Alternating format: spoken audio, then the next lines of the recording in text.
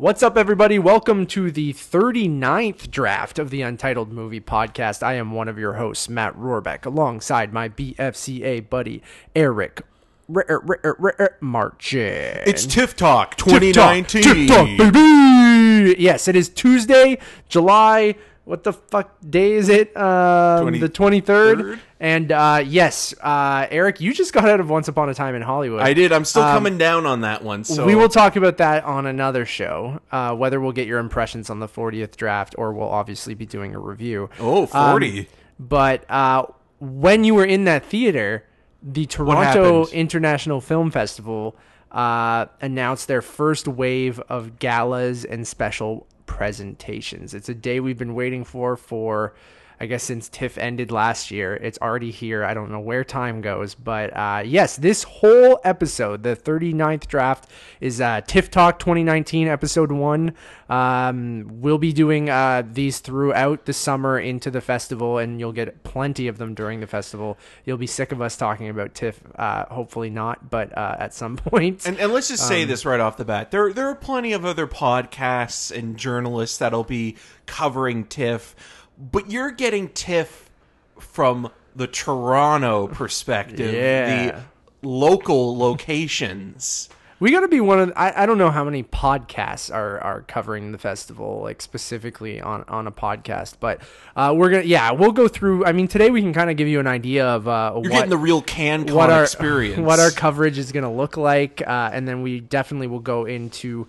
the nitty-gritty of talking about each and every film that was announced today and letting you guys know that. But although Gritty wasn't a part of the announcement this year. No, I wish. Gritty might show up. You never know. Yeah. Any Philly movies this year? I don't know. We'll talk about it in a sec. But either way, this is the Untitled Movie Podcast. Each and every week, Eric and I get together and talk about what's going on in our lives, what's going on in the entertainment industry, what we've been watching, what cereals we've been eating. Eric just had sushi for lunch.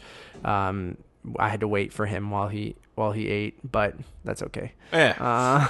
If you like, hey, I brought you a coffee. I appreciate cold brew. I also got us some new M&Ms that we might do a tasting on maybe the 40th draft because it probably makes more sense there.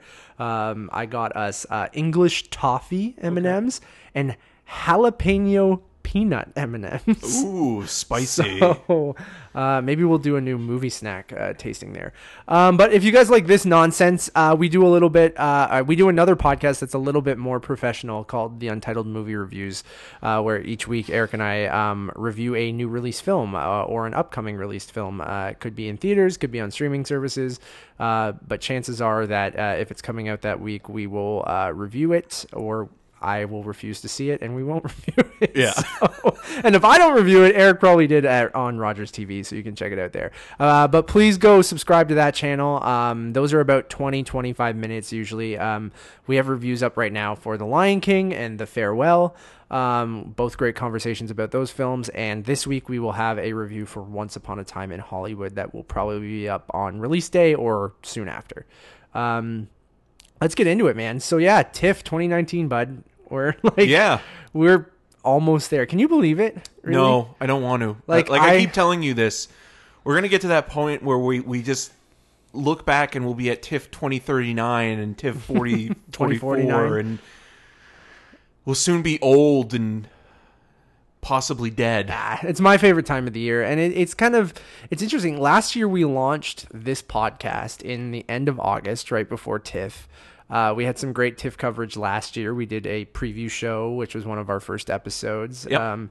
And then we did a post-TIFF podcast that was nearly 4 hours long. It was 3 hours and 45 minutes, I believe. We did not split it up into parts. We just let people have 4 hours.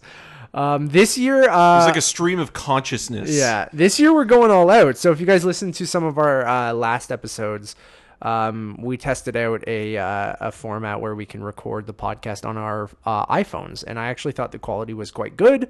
It was pretty easy to sync up. And you can listen to reviews of Kroll and Stuber. And what episode or draft was it? Well, I think it was last episode, wasn't it? The 37th? Or the draft before? The draft before. Yeah, we did. It was a shorter show. I think it was an hour 45. Yeah, the shorter show. Still longer than most short movies. So yeah, we've I don't know how that will sound out in the world when we're kind of like either outside or maybe sitting at a restaurant or something like that, or in lineup or something like that, where people will probably interrupt us. Or in a bathroom stall. God, I hope not. We're just in 2 different stalls. We got to record this sometime. Battle shits. Stop. But yeah, so we're gonna have a crazy amount of coverage. We're gonna try and do daily roundups during the festival, which should be probably a little bit shorter, probably more around the Untitled movie review length, or maybe a little bit longer, depending on what we saw that day, which will probably cover 4 to 6 films each day. And then obviously we'll do a pre-TIFF preview and a post-TIFF roundup, and then probably individual reviews for certain films here and there. Yeah, so, give you all the highlights and the lowlights. That's all I got. That's it, just highlights and lowlights. All right. Nothing else. So it's all black and white. Keep it locked here. Starting at the end of August, leading into the first couple weeks of September, this podcast will probably... Or really starting now. Yeah, pretty much starting now. But then it'll be slightly different format, kind of like today's episode of TIFF Talk. And then... TIFF Talk 2019! You'll also be getting... Actually, this week you'll be getting a double dose of the Untitled Movie Podcast. We're actually going to also put out the 40th draft, which will kind of go over the regular run of show, where we'll talk about trailers, staying at home, Comic-Con mostly, and the Marvel stuff, and it'll be a jam-packed episode as well, so stay tuned for that. You got your jam right here.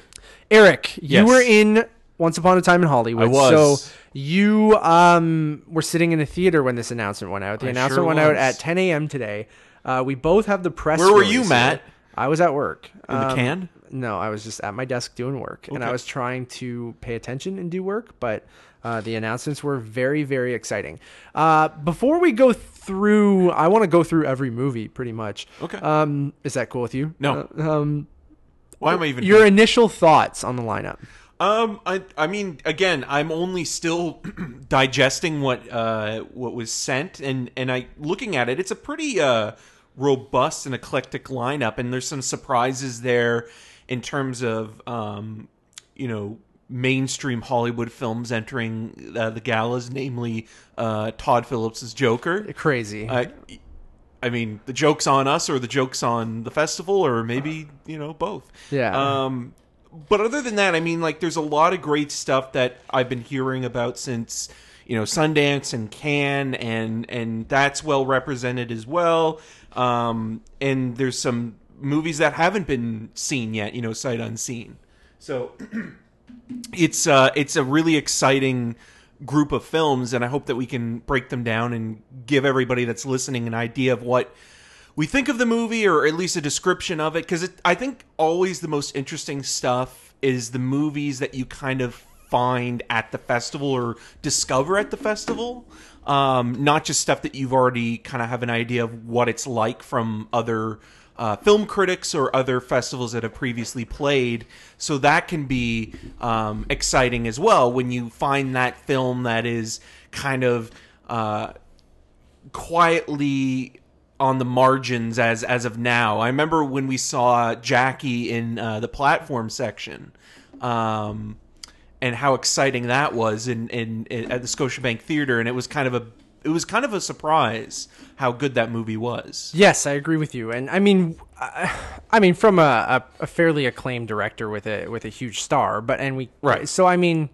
But that could have gone horribly wrong, right? I agree completely. I was taken aback at how much I love Jackie, but I completely agree with you. I'm kind of blown away with the lineup, and I think on paper, I think it's usually these initial announcements you get, like, again, you were kind of mentioning, like, a few big splashy kind of Hollywood movies. You get kind of your prestige foreign films, and then you get a couple things with some name actors that you're not really sure what those movies are or what they're about. This year, I feel like it is absolutely stacked with, like, both gigantic kind of not super flashy, but just stuff we're really, really excited for from the Hollywood space. And then even some of the smaller stuff sounds super, super interesting. And I just couldn't believe the amount of like filmmakers they nabbed and films they got. And I just feel like these initial lineups, sometimes you're like, oh, we're missing that, or oh, damn, they missed out on this. Like they pretty much nailed almost everything I could have wanted them to grab. And there's still so much more to come, that's what I mean. Right? Like, this is just like, of course, these are the galas and special presentations, so these are going to be probably the flashiest movies. And then you'll get your Canadian lineup next week. You'll get the Midnight Madness lineup. You'll get the platform announcement, which usually has a couple known things in there too. It's a mix, right? And it's the competition section of the festival next to the People's Choice Masters Awards program, things like that. So like TV, So there's still so much to come, but I was blown away with how much we got in this initial. How many films? It was like 60 plus movies. I don't know the exact number. I have the press release. I don't know if they now a couple other things that I wanted to quickly mention about just the press release in general. Like last year, it was just a press release. They didn't have a conference, and part of the reason why for last year was because of the Danforth shooting. And it's the 1 year anniversary now. So, in respect for that, they didn't decide to go along with another conference. And I think it's better actually, because I mean, all they're going to do is just show you clips and trailers from the films that they have available and field questions to the best of their ability. And it kind of feels like it's almost the one thing that's a little redundant. Yeah, I agree. The questions that are usually asked are kind of the same every year. Like, why is this the opening night movie? Yeah, or why didn't this movie get invited yet? Yeah. Or like things like that. So, and then also this is the first year that Pierce Handling is not here. Yes. This year is the first year that it's run by both Cameron Bailey and new to TIFF Joanna Vincente, I think is how you pronounce her name. I could be butchering that. I apologize. They are the co-heads of TIFF moving forward. So this is the first festival they are in complete control. So yeah, Piers is out. He's retired now. He's on a beach somewhere, probably. I have no idea where he's Piers the beach bum. I'm sure he'll be around, actually. You'll probably see him around, maybe just enjoying the festival this year. I'm not sure. But yeah, so I have the numbers for you. So 18 galas and 38 special presentations. So that's over 50 films. Okay, yeah, so that's quite a selection. Yeah, that is quite a chunk of movies, especially for your first announcement. Tiff's a chunky boy this year. Thick Daddy. Thick Daddy Tiff. Thick Daddy Tiff. All right, you want to get into it? And you want to just go through? I don't know, you mentioned some things already, like Joker, and I was excited for Taika Waititi's next film, JoJo Rabbit, which we got a short teaser for today as well. Oh, there's a teaser. You didn't see it yet? The teaser, okay, no. We'll talk about that on the 40th draft, but very short, like 30 seconds. It's good. It's great. Right. Very excited for that.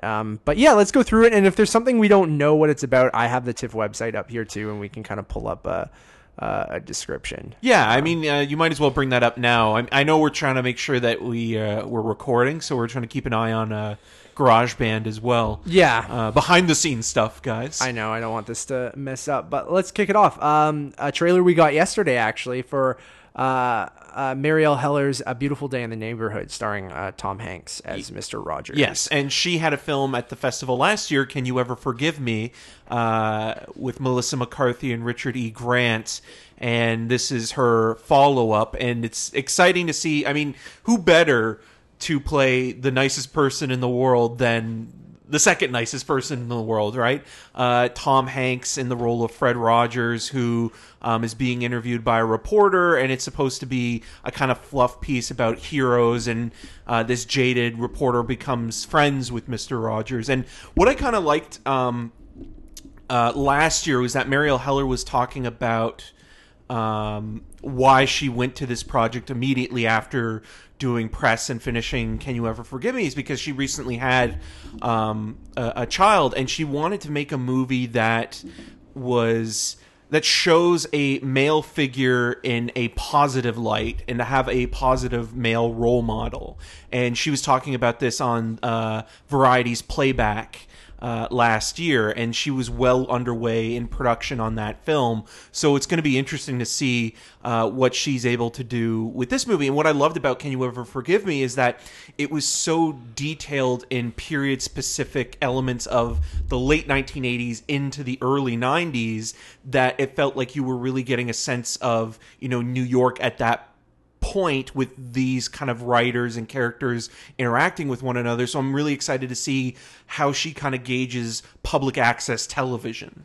Yeah, I totally agree. And sorry, while you were talking, I went to grab a different chair because my chair was squeaky. And now I'm like on this high pedestal now on these high chairs. Well, now you know what it's like. You were always looking down on me. So, very excited for this. I mean, to make you cry? I thought it will make me cry. The trailer did not, but I bet you the movie will. And also, if you haven't seen Morgan Neville's Won't You Be My Neighbor, the documentary from last year, I highly recommend seeing that beforehand because there's stuff in this trailer that they've taken right from that movie or Mr. Rogers' life, specifically like the swimming stuff. Like I was like, oh, they're actually including some of that. So it'll fill in some of those details if you want to kind of get some background information that might not be covered in the movie. Yeah, I've heard it's excellent, and I do want to see that. I've had it on my queue list on my Apple TV for the longest time. But yeah, I thought the trailer was just delightful, and I echo your sentiment of Tom Hanks is the perfect person to play Mr. Rogers. Even though he doesn't sound or necessarily look like him. Yeah, but I think that's fine. Like, I don't think you need that always in a No.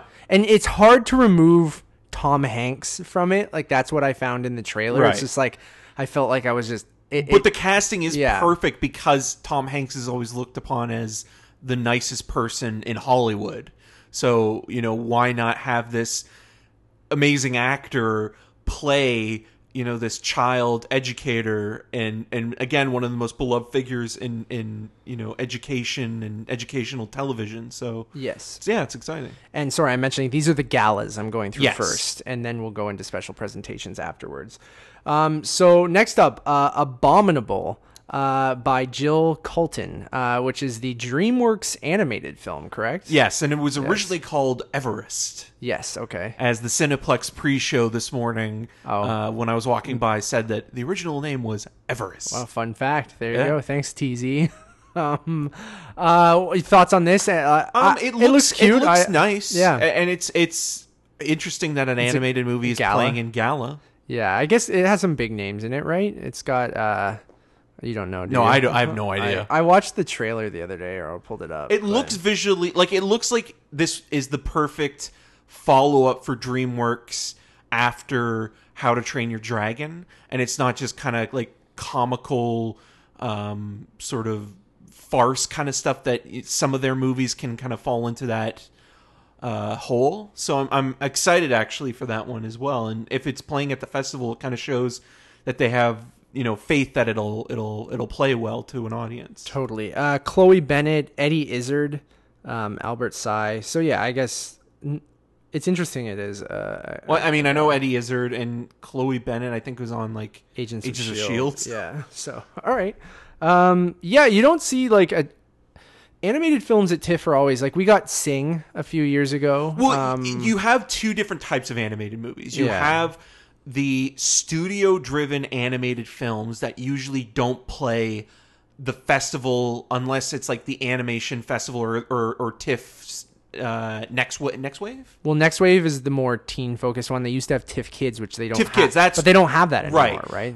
But then you have the films that usually do play TIFF that are the art house animated movies that are from GK films and stuff like that. Thank you for the Breadwinner, correction. For example. That great correction. Yeah. I'm talking studio animated. Yeah. And I know what you were saying, but to clarify, they when it comes to DreamWorks or Pixar or Disney, they usually opt out of the festival run and decide to go just with the theatrical rollout. And sometimes we get a short that usually... Or Pixar used to premiere some of their shorts. Yeah, I remember a few years ago I covered Inner Workings. Yes. Next up, American Woman by Semi Chelas. Now, this is an American Woman that played at last year's TIFF with Sienna Miller. That went under the original name of The Burning Woman. That was directed by Ridley Scott's son, I believe, Yeah, you're correct. Jake Scott. Yes, this is by Semi Chellis, and it is. Do you know anything about it? Canadian film. I only know that it played at Tribeca. Okay, that's about it. It's about a political activist. Hong Cho's in it. Yeah, right? Yeah. A political activist played by Hong Cho helps take care of a group of America's most wanted fugitives, including a well-known, recently radicalized Harris. In this fictionalized reimagining of the Patty Hearst affair. Oh, okay. Is Sarah Gadon in it as well? Great question. Sorry, TIFF doesn't list the entire cast. I'm just reading what's on there.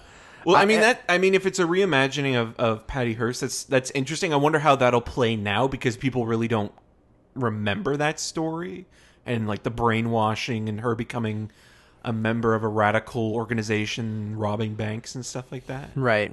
Yeah. Sounds interesting. Next up, Blackbird. Now, this is Roger Michelle, right? I'm clicking on it, and it didn't link me to the right page. There we go. We're good. This is riveting stuff. We're learning with you guys, right. Okay? We're going ahead with it. I got it now. Follow along. Yes, this is by Roger Mitchell. It is about a terminally ill mother, played by Susan Sarandon, invites her family to their country house for one final gathering, but tensions quickly boil over between her two daughters, Kate Winslet and Mia Wasikowska, in Roger Mitchell's, director of My Cousin Rachel and Le Weekend, remake of the award-winning 2014 Danish film Silent Heart. I haven't seen Silent Heart, and Roger Michelle is always a guy that is... Sorry, Michelle. I think I said Mitchell. Is always hit or miss. Like, I liked his version of My Cousin Rachel, and I kind of have a soft spot for that Rachel McAdams Harrison Ford movie, Morning Glory. Oh yeah, produced by J.J. Abrams. Yeah, I think his best film though is Enduring Love, which is the Ian McEwan adaptation with Daniel Craig and Risa Fons. But then he can make a lot of crap like Hudson on High Park. Remember that with Bill Murray and Laura Linney? Oh yeah, that movie is a nightmare. There's a whole, like, he has like this relationship with his cousin, like this flirtatious relationship with his cousin. Yeah, sexy. FDR. Yeah, well, that's gross. Yeah, I know. Although it's not dissimilar to now, right? Trump with Ivanka. All right, that's enough. We're moving on. Me getting a little political jab in there. Next up, Clemency, directed by, I'm going to butcher this, I apologize in advance, Chionye Chukwu.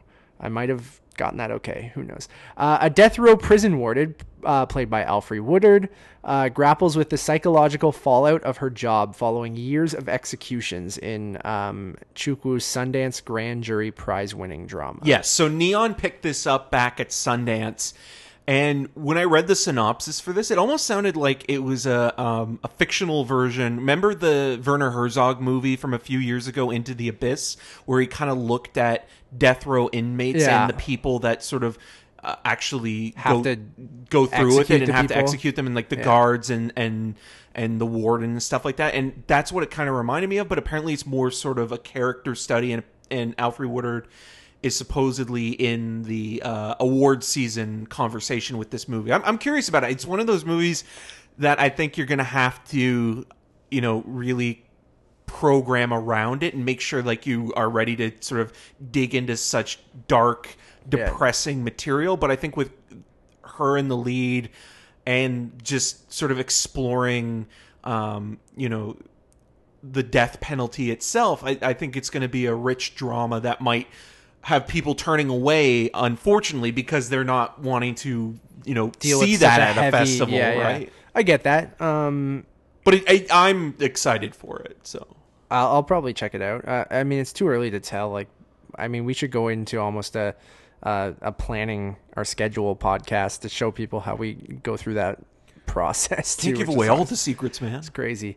Shout out to Tiffer, though. Yeah. We'll go more into Tiffer at some point. But next up, James Mangold's Ford v. Ferrari. The trailer's out now. Yeah. You can see it online. It looks like it's going to be a big, splashy studio film with starring Matt Damon and Christian Bale, your dad, Tracy Letts. Yeah. Tracy Letts and Lady Bird is my dad.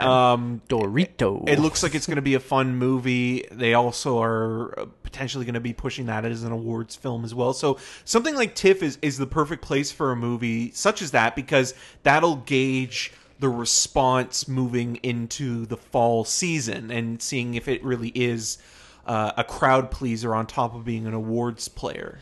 Yeah, I'm hoping. I mean, remember how surprised we were with Ron Howard's Rush? Right. Not obviously the same, but this is about the story of Ford challenging Ferrari in the Le Mans 24-hour race. Yeah. And Shelby, who is the inventor of the Shelby Cobra, played by Damon. The trailer's really I'm losing my words here, but I'm really excited for this. I mean, Mangold coming off of, he hasn't made anything since Logan, right? No, but he has momentum right now, and it feels like he is really putting good use towards his next feature, and also working with Christian Bale again after 310 to Yuma. So it'll be exciting to see how that goes, and I do feel like it is going to be one of those like really fun sort of adventurous kind of movies at TIFF that will maybe help break up some of the more darker dramatic stuff. Like, it's a nice, not that I'm saying it's a fluff piece, because that was the word that I was trying to like find there. Like, I don't know what exactly I'm trying to say, but yeah, I agree with you. Yeah, like, it seems like it's going to be a good time at a screening. Like, if you watch that on the IMAX screen, like, that'll be a lot of, like, the sound. Mm-hmm. Agreed. Next up, Cassie Lemon's Harriet. Yes, so we just got a trailer for this morning as well. This is based on Harriet Tubman.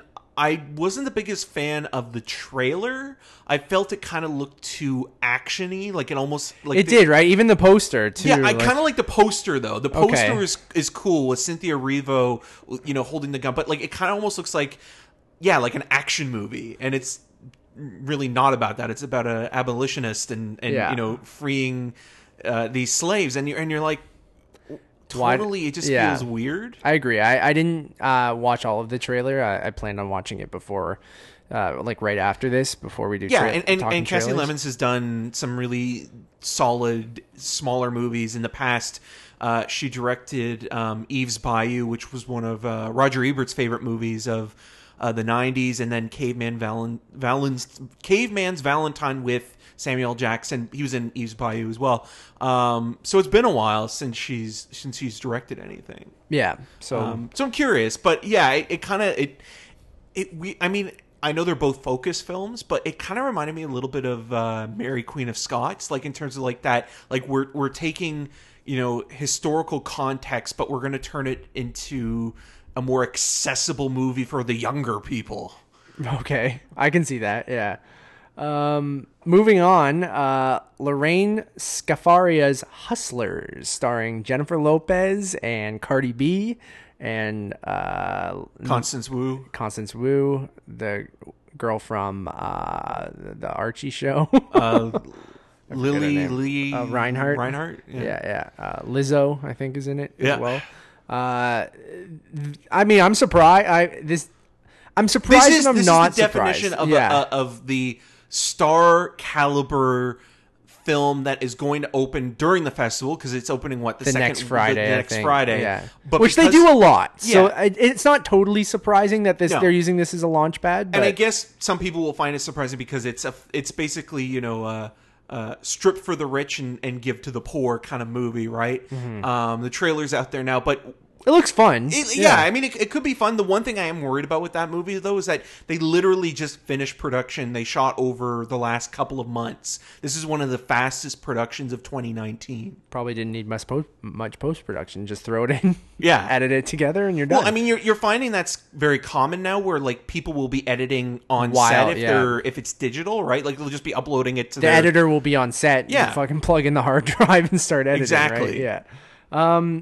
Yeah, I mean, those movies that come out during the festival, I mean, a lot of people complain about that, but I mean, I guess it gets the studio like not a free premiere, but like they don't actually kind of have to host their own. Like sometimes they do. They'll go and have the TIFF premiere and then go do a premiere in New York or LA or something like that. But or even a regular press screening, because they'll just try to get the press to attend those screenings instead. Because I remember that with Mother, where Paramount just decided, no, we're not going to have a regular press screening. We're just going to screen it for you there. Yeah. And a lot of those movies that open in those 2 weeks, they might as well, because they're saving money. So yeah, why not?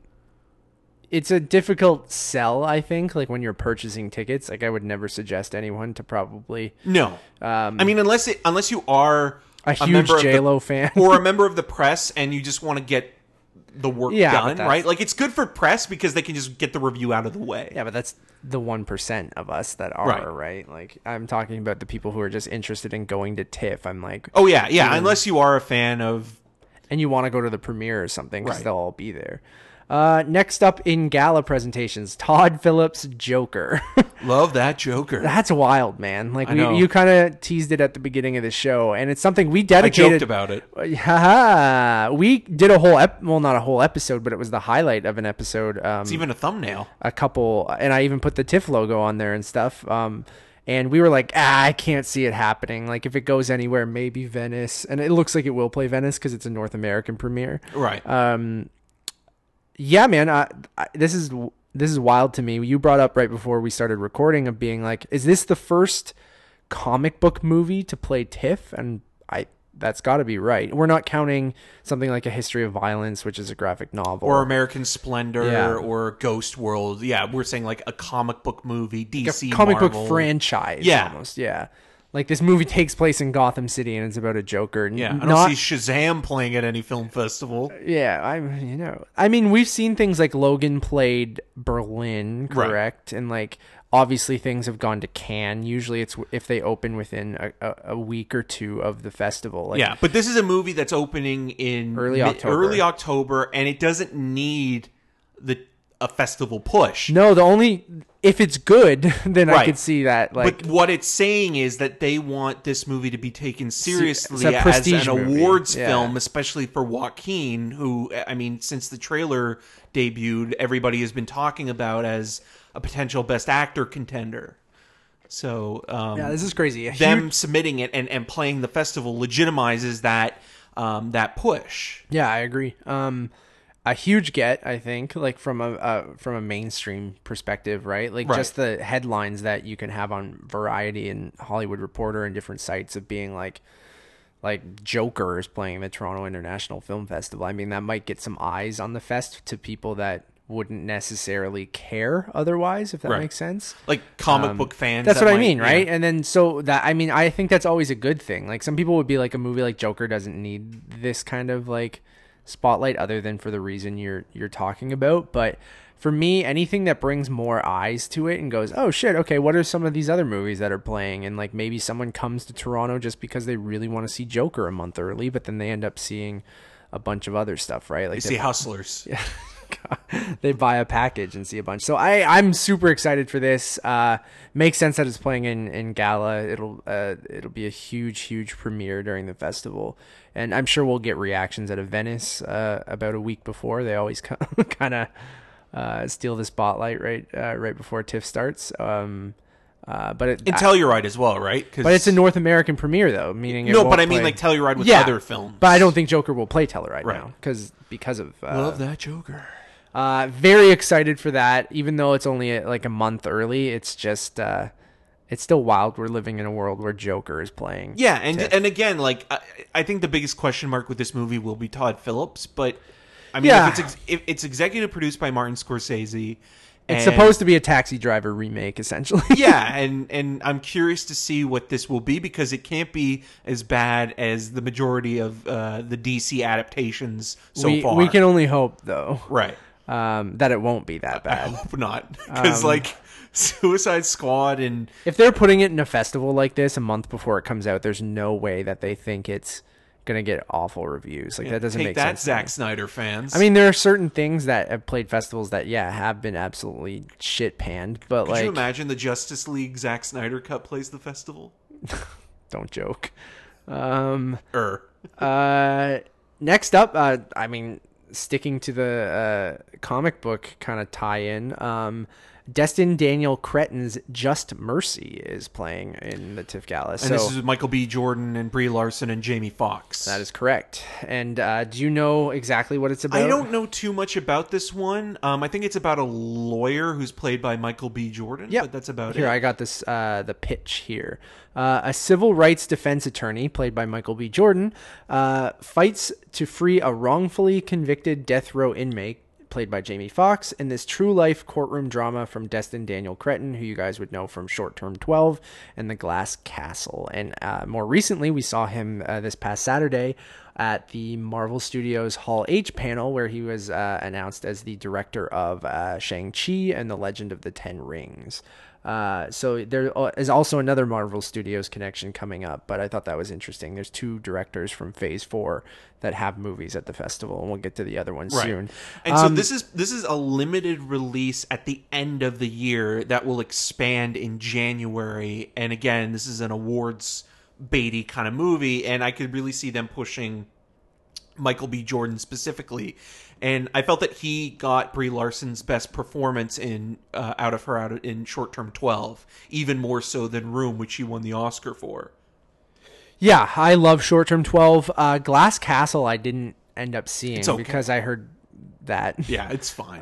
It's not great, but it has its moments. Okay. Woody Harrelson with a weird wig. Right, I do remember that. It's not Carnage weird, but it's still... And it came out like right before TIFF, didn't it? Yeah, it was a late August release, and a lot of people were thinking, like, because it popped up so quickly that it was going to play the festivals, and it just was like, no, we're going to dump it in August. And no one paid any attention to it. But it's fine. It's not Short Term 12 by any means. Short Term 12 is fantastic, and I would like to revisit it. I haven't watched it since it came out. It has a couple Academy Award winners, Rami Malek and Brie Larson. Right. You're absolutely correct. Next up, the TIFF opening night film, Once We Were Brothers, Robbie Robertson and the Band. This was announced last week. We didn't cover it. Did we? No, we didn't. No, we saved it for this episode. So TIFF put out a press release last Thursday. Yeah, and it was the same day that Venice announced that Koreeda's The Truth would be the opening film of that festival. Yes. So directed by Daniel Roher, who directed Ghosts of Our Forest, and it's executive produced by Martin Scorsese, Brian Grazer, and Ron Howard, and it's a documentary that follows. Well, the Scorsese thing specifically makes sense because he directed The Last Waltz, and also Robbie Robertson has been a music consultant on all of most of Scorsese's films since then. So, having him as a part of the production is a way of, again, legitimizing and adding a signature of approval. Yeah. Your thoughts on it being opening night? I mean, I'm curious about it, but it's not a movie that I would have guessed would have been the opening night movie of TIFF initially. I think that they're kind of saying, hey, we've got a pretty stacked festival all around that we don't necessarily have to, throw a big name title to compete It'll with get the the other press festival. either way, right? Yeah. Yeah, and this is a way of representing Canada that isn't Score a Hockey Musical. Oh, God. That was I went to the opening night party of that. I don't know if I've ever told the story. I won tickets from one of the producers. And you were the only one there. I didn't go to the movie. We skipped the movie and just went to the party. And that's when TIFF used to do the opening night parties at the Liberty Grand at Exhibition Place or Ontario Place or whatever. Yeah. Which is this giant kind of event space. And it's absolutely massive. It's like a fucking mansion. And this is when they used to go all out for their opening night parties, and they were themed, and they were like vodka shots and an ice hockey table and things like that. And that's where they spent the whole budget. I met Dion Phaneuf that night, and then saw him again the next, who was the captain of the Toronto Maple Leafs. Sorry, I guess I should say that because some people wouldn't know. He was the captain of the Toronto Maple Leafs at the time, and married to Alicia Cuthbert. Met him that night briefly, and then then I saw him at a Chipotle the next day, and he had lunch with me, which was very weird.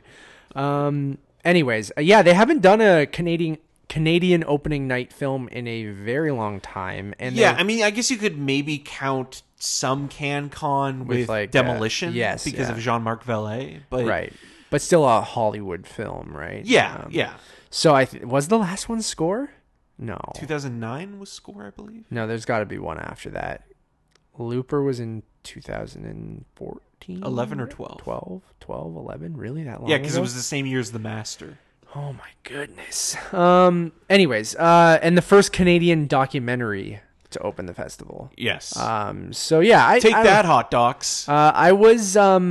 initially kind of like really underwhelmed. Underwhelmed, but then the more I thought about it, I kind of agree with you in the sense of being like, you know what, these bigger movies probably don't need that platform to kind of be the opening night film, and in recent years it hasn't really worked out. Like last year with Outlaw King, right? And yeah, then, they don't need to show off. I mean, from today's announcement, they have such a great list of films programmed and ready to go that it feels like, okay, yeah, why not, give it to a smaller movie that might be forgotten by the end of the festival, but maybe this will give it a little bit more of a platform for international film critics and locals alike to really get behind it and watch it and review the movie.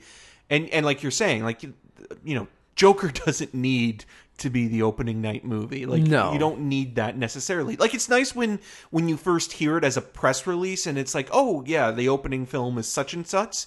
But I feel like, again, they have such a great group of films that it's like, well, that's what we're going to show through the whole festival. It's not just going to be, we're going to have one great night or one great moment. It's going to be spread out. Yeah, you don't want to blow your load too early. Right? Yeah.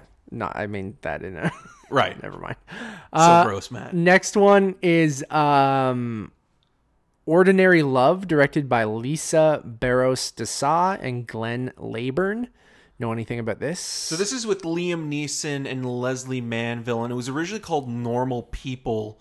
I think Bleecker Street picked it up in the U.S., and it's supposed to be kind of like a small, charming love story between a senior couple. Yes, that one of them has a potentially life-changing cancer diagnosis. I can't read. And it's scripted by Northern Irish playwright Owen McCafferty. Cool beans. Don't have much more to say. Liam Neeson will not be fighting people in this movie, or hopefully not saying something really stupid and offensive. Racist. Oh my god. You know what? I hate people with cancer. It's like, Liam, no! His publicist is just like, oh shit. Oh god. The closing night film is next, which is Radioactive, directed by Marjane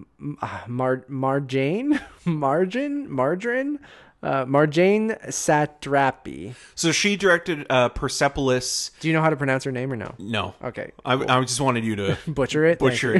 Persepolis and The Voices with Ryan Reynolds a few years ago. Yes, and this is an adaptation of the Imagine Dragons song, correct? Yeah, if the Imagine Dragons found nuclear radiation and then died horribly and slowly. 1,000%. Right. Yes, this is Rosamund Pike. Yeah, based on the novel, based on Lauren Redness's award-winning graphic novel. Marjane Satrapi's biopic stars Rosamund. Biopic. I know. That was intentional. I know. You don't correct any of the things I actually get wrong. Just the thing that I'm doing intentionally. Rosamund Pike is two-time Nobel Prize-winning scientist Mary Curie, highlighting the groundbreaking discoveries she made with her husband Pierre. Yep. Played by Sam Riley. And they both died horribly. Great. Spoilers. Cool. What is next? Sorry, I'm scrolling. So that's an Amazon movie as well. Is it? Yeah. Cool. And I believe Anya Taylor-Joy plays her daughter in the movie. Oh, okay. I like her. Next up, John Crawley's The Goldfinch. Another movie that's coming out, I think, the week of the festival. Yes. Trailer's out. It's about a young boy. A young boy's life is forever altered following a terrorist attack at an art museum. And John Crawley, who directed Brooklyn, his adaptation of Donna Tartt's Pulitzer Prize-winning novel. It stars Nicole Kidman, Ansel Elgort, Luke Wilson, Sarah Paulson, and Jeffrey Wright. Shot by Roger Deakins. Hell yeah, dog. I will probably see this at the festival specifically for that reason. For the Deakmeister General? And proper masking, if I can. Well, that's the thing. I only get 10 public tickets this year. So I got to choose them wisely. So once we talk Finn about... Wolfhard's in it too, right? Is he? He plays like a younger version of one of the characters. Oh, I thought that wasn't Finn Wolfhard. It was that kid who changed his name. I'm gonna look after it. Wasn't it? Right now. What's the kid's name from it that Jaden changed his Mattel. Was it that kid? Yeah, because of Book of Henry, he's gone into witness protection. Right. We're looking this up right now. Witness protection after Book of Henry. But yeah, I mean... He is Finn Wolfhard. He is? Okay, cool. It's interesting that they didn't list him. He's playing a young version of somebody.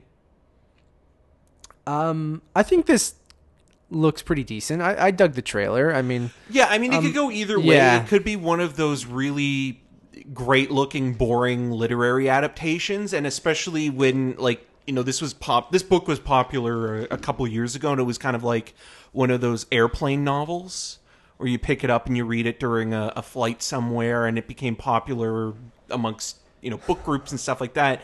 So, you know, the book of the month kind of movie can always be hit or miss depending on the director. And John Crowley seems more of a traditional kind of filmmaker, and not that there's anything wrong with that, but I'm just saying, like, you're probably going to get a very straightforward, prestigious adaptation that isn't going to have any flourishes of of a filmmaker that might bring something more to it than just what's written on the page, right? Yeah. But Roger Deakins, man. Yeah, I mean, it'll look great. But again, look at Unbroken. Unbroken looked pretty good, and it was boring. Yeah, or what's that one he shot on digital with Justin Timberlake? In Time. I was going to say About Time. Andrew Nichols, In Time. Yes. Next up, Shonali Bose's The Sky is Pink. Here is the pitch. A recently deceased teenage daughter narrates her parents' poignant, affecting, and inspiring romance in this unexpectedly humorous love story from Shonali Bose, inspired by the life of late Indian author and motivational speaker Aisha Chaudhry. I believe so. Cool. Don't know much about it. I don't either. But that's interesting. Interesting concept. My God, every time I hit back, it moves it to the top of the page, so I have to scroll down to where I was. I'm on my phone, guys. Sorry. The next one Don't apologize to them. Francois Girard's The Song of Names, which is a Canadian film. So this is from the director of The Red Violin, right? Yes, I believe and so. And Silk? Yes. Okay. Wait, I don't know. You would know more than me. But Tim Roth and Clive Owen star in Francois Girard's. He directed Hochelada and Land of Souls. Do you know those movies? I'm looking him up. Okay. In his latest sweeping historical drama about a man searching for his childhood best friend, a Polish violin prodigy orphaned in the Holocaust, who vanished decades before on the night of his first public performance. That sounds pretty cool, actually. I like Tim Roth. I like Clive Owen. Yeah, it is the director of The Red Violin and 32 short films about Glenn Gould, which is great. Oh, yeah? Cool. Excited for this? Yeah, I'll give it a go. It sounds, again, like it could fall into that kind of awards-baity territory. I mean, I don't mind that if the movie is good, but I don't, like, when you hear that pitch or that write-up, it almost does sound like, guys, this could be an Oscar film. Right. Next up, Justin Kurzel's True History of the Kelly Gang. Here's the pitch. A fictionalized retelling of the life and crimes of infamous 19th century Australian outlaw Ned Kelly, based on Peter Carey's Brooker Prize-winning novel, starring Russell Crowe and Nicholas Hoult. Will he be fighting people around the world or just in Australia? I don't know. Justin Kurzel. I really like him. Yeah. But Assassin's Creed? Yeah. Yeah. And he did Macbeth before that with Michael Fassbender and Marion Cotillard. And then he did another movie that played Tiff a few years ago now called Snowtown, and then it was retitled The Snowtown Murders. Right. Which was about an Australian serial killer. That movie's pretty good, wasn't it? It is. It is very good. It's very atmospheric, very creepy, unsettling. And then he has another movie that he's been working on for a while called Ruin, which I think is still slated to go into production at some point, which is about a German SS officer who goes to help a Jewish woman after World War II is finished to redeem himself. Okay, cool. So this was shot not too long ago, and I remember Russell Crowe tweeting some stuff about it and saying like, "Oh, this is really fun," and I think he has like a huge beard for it. Sick. Yeah, he needs a rebound after Assassin's Creed, that's for sure. Yes. Man, what a slog that movie was. But either way, I hope he rebounds, and that's cool to see him come back to TIFF. And then finally, the last gala film we'll be talking about is Western Stars by Tom Zimmy and Bruce Springsteen. So is this a concert film based on his newest album? The incomparable Bruce Springsteen performs his critically acclaimed latest album and muses on life, rock, and the American dream in this intimate and personal concert film, co-directed by Tom Zimny and Springsteen himself. So yes, you are correct. Cool. Springsteen concert movie. I know somebody that will be looking forward to that. Shout out to Judy Kalo. My producer at Rogers. Yes, I guess, no one would know who Judy is. Shout out to Judy, though. She's amazing, and hopefully we can get her some tickets to that movie. All right, dude, so that was 18 galas. Now we have 38 special presentations. Are you ready to do it? We're already 50 minutes into the show. Maybe some of these we won't, super go into unless we really kind of want to talk about them. Or what do you want to do? Just do it, man. Let's just fucking do it. Let's go. First up, we have Tiago Guedes Herdade. I have not heard of it. Portuguese filmmaker Tiago Guedes, I'm probably butchering that, I apologize, looks at the political, economical, and social history of Portugal from the vantage point of a family line of wealthy homesteaders on a Tagus River estate. Cool, yeah. I don't know. I mean, again, we don't know too much about that. We apologize if we come off as ignorant, but we'll have to do more. We're actually learning with you guys and kind of some of these movies finding out about for the first time with you. And I'm going by the pitch that's on the TIFF website, which doesn't always have the actors that are in it and things like that too. So, but sounds cool. Next up, Corey Finley's Bad Education. So this is from the director of Thoroughbreds, his follow-up with Hugh Jackman, Ray Romano. Who is the kid from American Vandal? Which one? Jimmy Tatro? Yeah, he's in it as is well. He? Yeah. Nice. Cool. I thought I mean Thoroughbreds I dug the style of Thoroughbreds. Right. So I wasn't in love with all of it, but I can get behind his next film. I didn't even realize that this was from him, so that's really cool. So yeah, Hugh Jackman, Allison Janney, and Ray Romano star in this fact-based dramedy directed by Corey Finley about an infamous school larceny scandal that rocked Long Island in the early aughts. Early aughts, it's 2000s? Yep. Is that what they're calling them? I don't know. 2000 period pieces. Oh my God, that's ridiculous. Lady Bird has just opened that door and now it won't be closed. Oh boy. Next up, see, now I don't know if I'm saying this right now, but Wayne Wong, because it is, because it's just anyways, sorry. Coming Home Again. A Korean American man cares for his ailing mother while trying to master her traditional cooking, and the latest from Wayne Wong, who directed the Joy Luck Club, based on Chang Ray Lee's New Yorker short story. Did you know much about it or no? No. First time hearing about it? Cool. I know Wayne Wong and the Joy Luck Club. Yeah, people love the Joy Luck Club, right? He directed a movie with Natalie Portman and Susan Sarandon in 99, Anywhere But Here. Okay, cool. Next up, Craig Brewer's Dolemite Is My Name.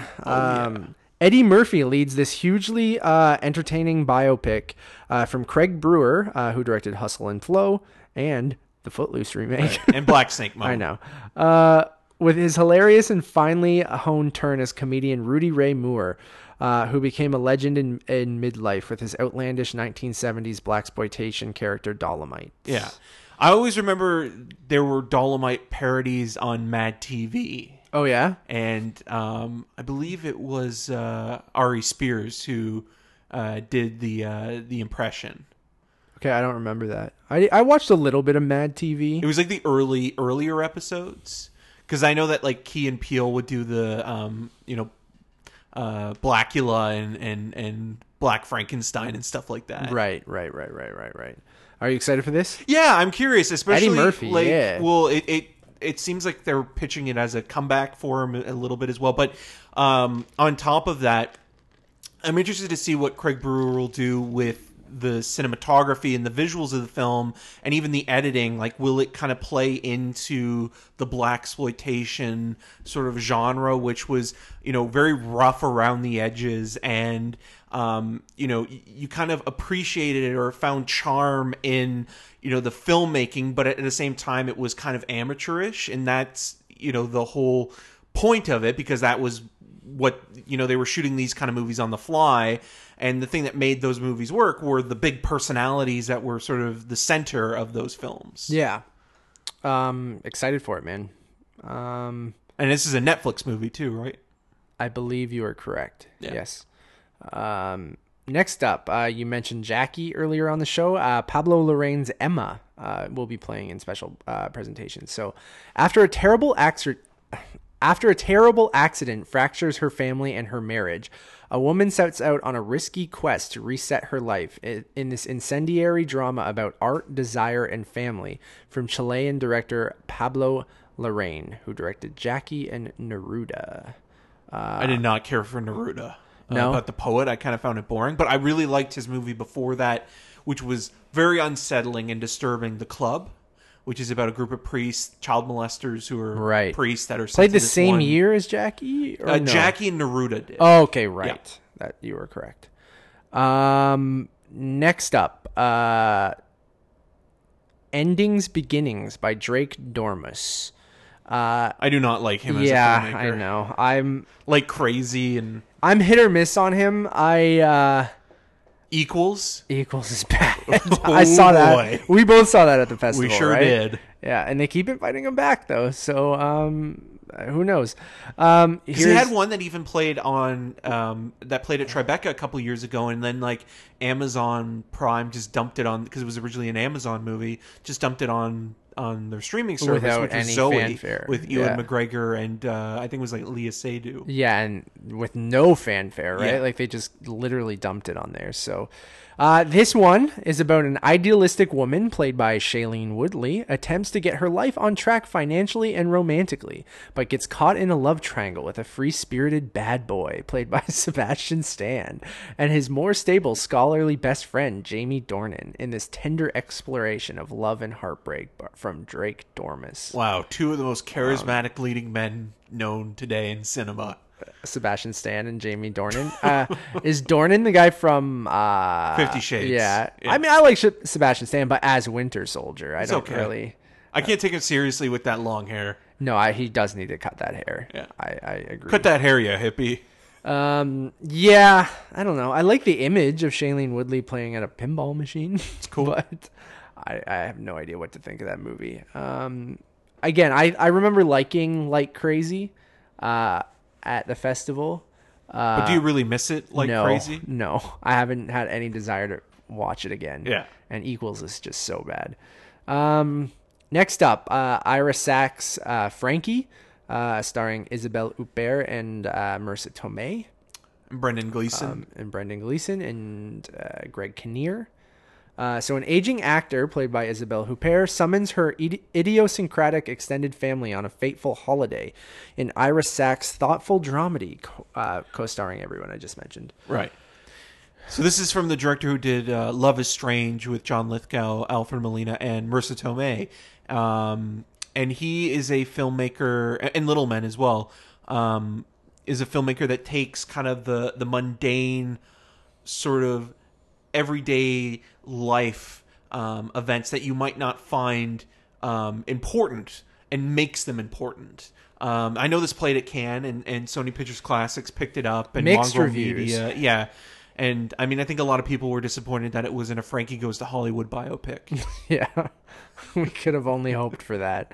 I don't really have much interest. I don't either. I mean, I will check it out at some point, whether it is at the festival or screener at the end of the year. Yeah, and again, like, these are the kind of movies where, like, you know, if you're press and you have some time to fill that you're looking for something and it's one of the options there, it might be worth checking out because it seems like it's going to be, again, lighter fare, and maybe that's not a bad thing to sort of break up some of the more darker stuff. Fair. Next up, Michael Winterbottom's Greed. Festival favorite Michael Winterbottom skewers the fast fashion industry in this scathing farce about a retail billionaire played by Steve Coogan, whose lavish birthday plans are thrown into disarray by a nearby refugee camp. Jesus. Okay. And this photo of... Oh, yeah. I've showed Eric the photo of Steve Coogan. Okay. Great teeth. He Yeah. always has a movie at the festival. I mean, last year it was The Wedding Guest with Dev Patel. I mean, he's worked with Coogan many times now with the Trip movies, obviously, and Tristram Shandy. So, I'm curious, but you never know what you're going to get with him. Like, he's basically the Steven Soderbergh of European cinema, where he's very experimental. And it's always kind of based on, you know, the strength of the script that he's working with, and also sort of how quick the production's put together. Like, if he takes his time, then it's usually better than the kind of the rush stuff, because the rush stuff, you can tell he's having more fun experimenting with sort of his craft instead of actually making a movie that has anything to say or anything that is really captivating than just being an exercise, quote unquote. Right. Yeah, this sounds funny. Like darkly funny. Obviously satirical, but and I like the Cougsmeister. I like Steve Coogan and his fucking fake horse teeth that he has in this. Next up, a guy we usually see in the industry line at TIFF. Adam McGoyan's guest of honor is playing with David Thewlis. Yes. So a father, David Thewlis, and daughter, Laisla de Oliveira, attempt to work through their complicated relationship, secret histories, and personal demons in Adam McGoyan's latest exploration of unresolved personal trauma and its unintended consequences. Well, I always hope for the best for that guy, because I really do think he is a great filmmaker. Sweet Hereafter, Felicia's Journey, Exotica, things like that.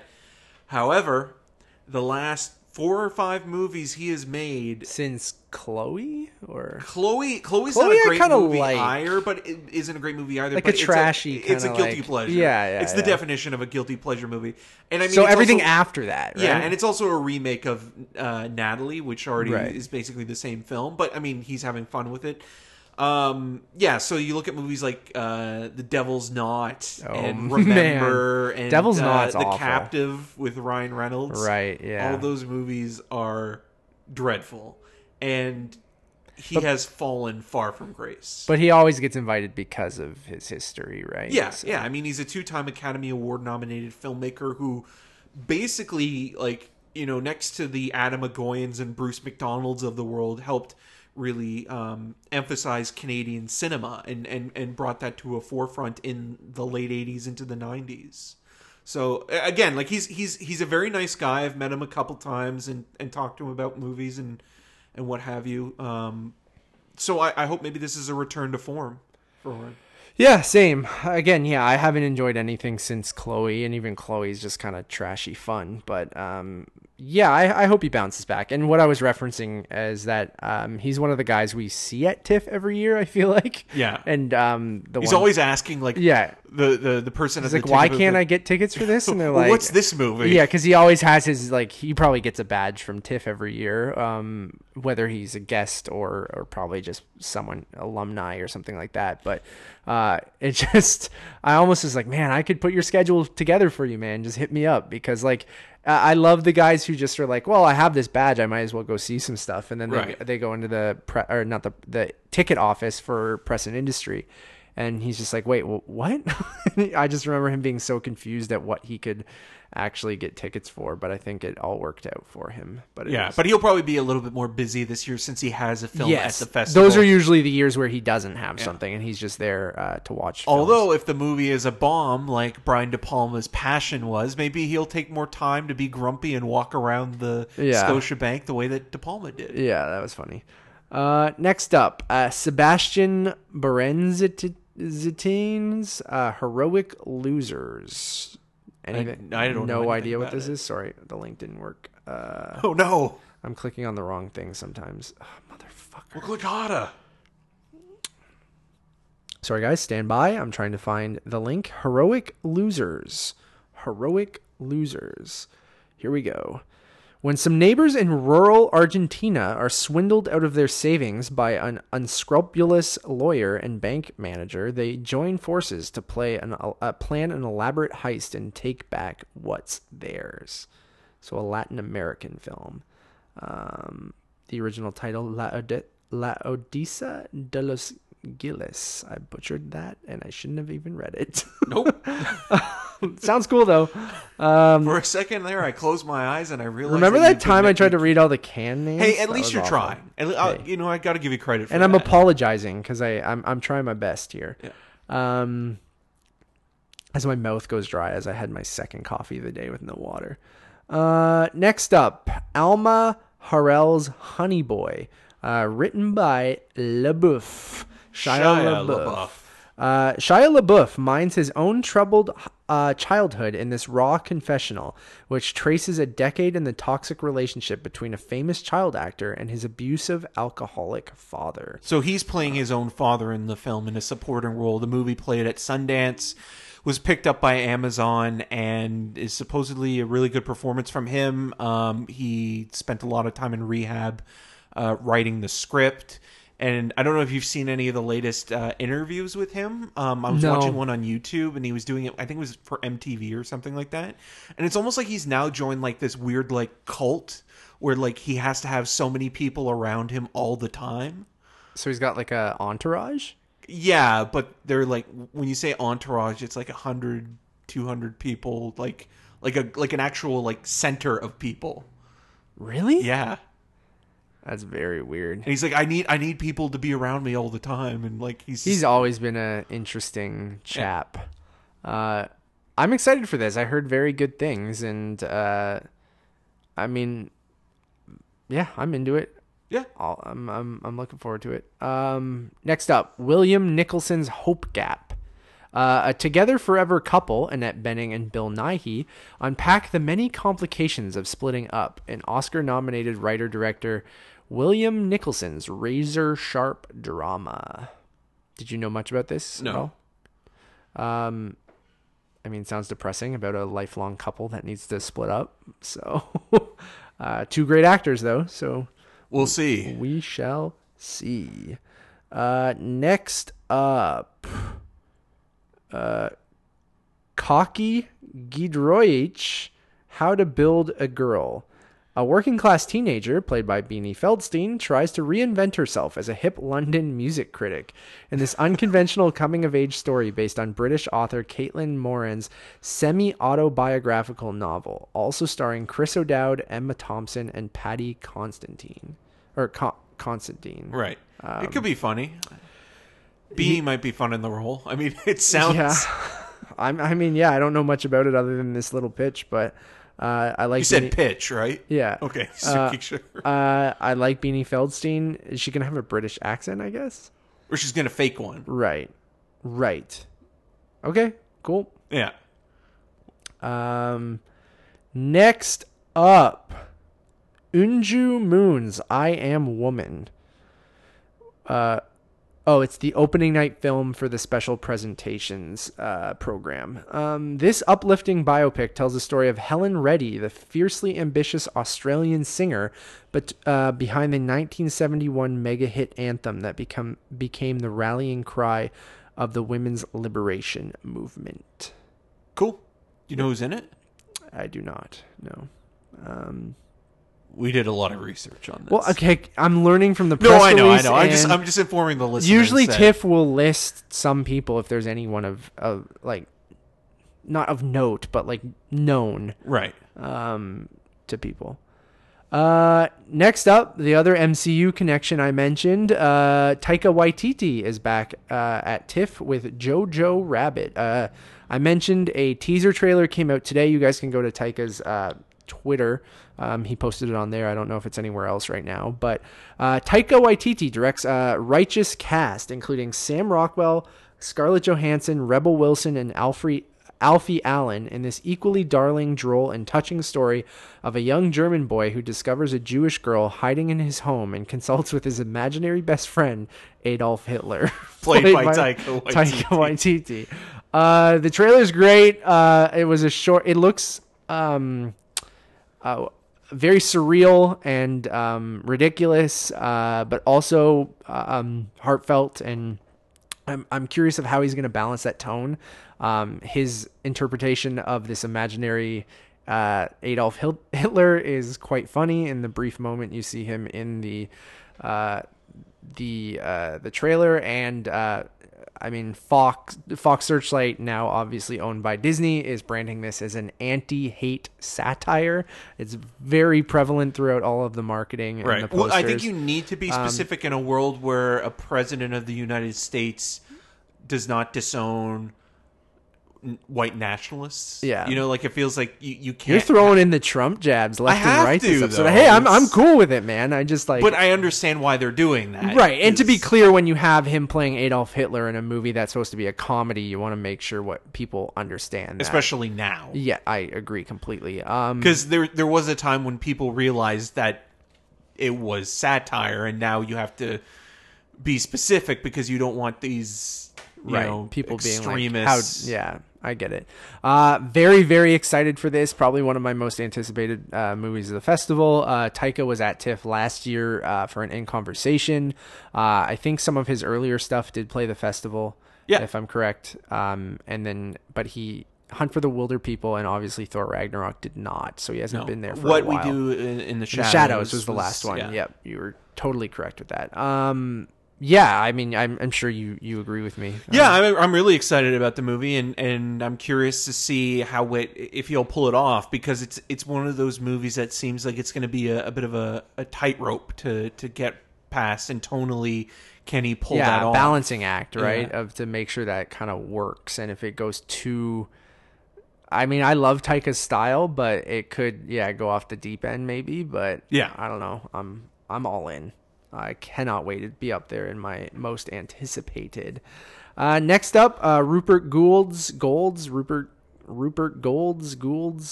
Judy. Trailer for this is out. I haven't watched it. There's two trailers, actually. There's a teaser and a full trailer. Okay. Oscar winner Renee Zellweger as Judy Garland delivers a note-perfect performance as Judy Garland during the last year of her life. Depressing. And Rupert Gould's director of True Story, moving adaptation of the stage play End of the Rainbow. Are you excited for this at all? Did you watch those trailers? I didn't watch them. Yeah, I saw one of them. I think I just saw the teaser trailer. I'm curious about this, but at the same time, the way that the trailer has been marketed is another awards bait kind of movie. Yeah.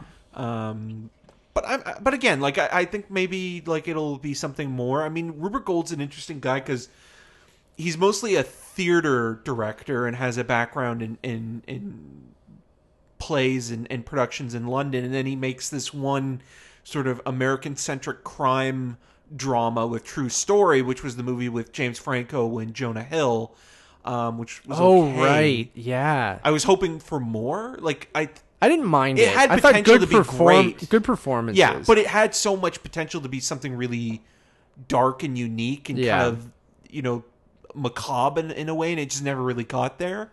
With this, like, it could be something that's really tragic and thoughtful, but yeah, I feel like they're really kind of like specifically honing in that it's like, oh, this is Renee Zellweger's comeback role in a lot of ways. I know she has that Netflix show What If, but Not the Marvel Studios What If, though. But, yeah, like everything marketing-wise up until now has been like solely focused on Renee Zellweger is Judy Garland, and it kind of plays into those musical biopic tropes and where cliches, it's like, it kind of looks almost like a My Week with Marilyn kind of thing. Yeah. No interest from me, but opens at the end of September. Yeah. Okay. No thanks. Next up, Rian Johnson's Knives Out. Oh, baby. So no one wants to see that one, right? Oh, no one. A trailer for this just dropped a couple weeks ago. I will give you the pitch if you guys already don't know what this is about. You've been living under a rock. Director Rian Johnson, who you guys might know from a little film called Star Wars The Last Jedi, or previous TIFF opener, which we mentioned earlier in the show, Looper, and many other things, assembles an all-star cast of Daniel Craig, Toni Collette, Jamie Lee Curtis, Ana de Armas, Chris Evans, Don Johnson, Michael Shannon, and Lakeith Stanfield in this intelligent whodunit about a famed Southern detective, played by Daniel Craig, who joins forces with local police to investigate a group of eccentric suspects following the murder of a wealthy crime novelist, Christopher Plummer. Played by Christopher Plummer, the wealthy crime novelist. It's your classic whodunit in the Agatha Christie model. So yeah, we'll tongue in cheek a little bit from the trailers. It looks like it. It looks like it's going to be a good time, and it's a perfect kind of crowd pleaser. Yes, and it'll be a huge premiere. So many. That'll be hard to get tickets to. Yes, I agree completely. Very excited. This would be up there in the films that I was very happy to hear about coming to the festival. Yeah, it will be a crazy premiere. Not a gala, though. It's a special presentation. Maybe because of it being sort of a genre movie as well. Right. Genre goes into the special presentation. Kind of. It's usually what happens. But Joker looks like it's a genre movie. Yeah, it is a genre movie. That is a fair point. Yeah, being a comic book movie. So, I know you're excited for Knives Out as well. I sure am. Yeah. We talked about it on a previous episode, too. And we'll probably review it if you're lucky. Oh, we will. We will. Next up, Nicolas Bedos's La Belle Époque. In this high-concept comedy from Nicolas Bedos, who directed Mr. and Mrs. Edelman, a Luddite cartoonist suffering from an existential crisis hires a VR company to recreate a happier time in his marriage as he tries to reconcile the golden-hued past with an inescapable digital present. Weird. Kind of cool premise. Yeah, I like that. I'm into that. Keep that on your radar. Keep it on your VR headset. Next up, Noah Baumbach's Marriage Story. In the latest from Noah Baumbach, who you guys would know from the Meyerowitz stories, Francis Ha, tons of other stuff. Kicking and Screaming, not the Will Ferrell one. Yeah. While We're Young. Which also played Tiff. Squid and the Whale. Yeah. A stage director, Adam Driver, and his actor wife, played by Scarlett Johansson, struggle through a grueling coast-to-coast divorce that pushes them to their personal and creative extremes. Sounds uplifting. Now, you said Scarlett Johansson is playing an actor in this? Yes. Not a tree? Oh, God. No comment. Next up. Or are you excited for this? Oh, yeah. I mean, it sounds like it's going to be one of those movies that is going to be a combination of both comedic and dramatic, and depending on, where Noah Baumbach falls in the kind of category of despicable characters or characters that are complex and flawed. This sounds to me like it's going to be a little bit more tougher at times to sort of get through, which isn't a bad thing. I'm not trying to dissuade anybody who wants to see it. Yeah. But it seems like it's going to be a little bit more emotionally raw at times. Agreed. I was pleasantly surprised with the Meyerowitz stories, which took me way too long to actually watch. I think it was one of the better Adam Sandler performances of recent memory. Yeah. Which we'll get to in a little bit as well. Yeah. But yeah, I like Noah Baumbach. I think he mostly works for me. Like, I would say more times than not, I really enjoy his stuff, although I find it kind of he's the perfect filmmaker where I really enjoy it in the moment, but I really never think about or really go back to his stuff very often, if that makes sense. Because something like Squid and the Whale is the one where... And again, talking about a movie about divorce and sort of how the divorce is seen through the eyes of the kids in that film. Yeah. So. Next up, Peter Cataneo's Military So this Wives. is from the director of The Full Monty, right? Yeah, that's true. I did not know that.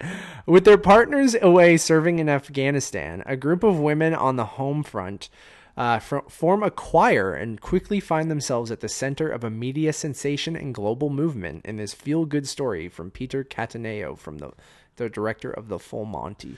Full Monty is one of those movies when we were younger. When did it come out? Liking it, 97. Yeah, and I remember being very young and just thinking of it as a male stripper movie. Right, the original Magic Mike. Yeah, exactly. But with middle-aged British guys. I didn't know anything about it. Right, I remember then they also did like the stage version of it as well. Right. This to me almost sounds like The Full Monty, where it's like because after that movie he never was able to really recapture that in a bottle again, like lightning in a bottle kind of scenario, and it feels like this almost is like him trying to do that again a little bit, where it's like you introduce a kind of feel good scenario where you have these likable characters and they're kind of doing something that's a little bit like sort of off kilter, so to speak. Yeah. Yeah, it'll be on my short list. I think it sounds interesting. A movie I know you're very excited for, and it was on our most anticipated films of the year list. Edward Norton's Motherless Brooklyn is playing the festival. I'll give a quick synopsis, then get your thoughts. Edward Norton directs and stars in this layered mystery based on Jonathan Letham's acclaimed novel about a private investigator with Tourette syndrome trying to solve his boss's murder. Yes, and his boss is played by Bruce Willis. This is a movie that Edward Norton's been trying to make for years. I think since around 2001, 2002, after his first film as a director, Keeping the Faith with Ben Stiller and Jenna Elfman. And Jonathan Letham's novel is dark. Is it like a pulpy noir? Yeah, and it's a really good novel, and I know Norton wants to make the best movie he possibly can.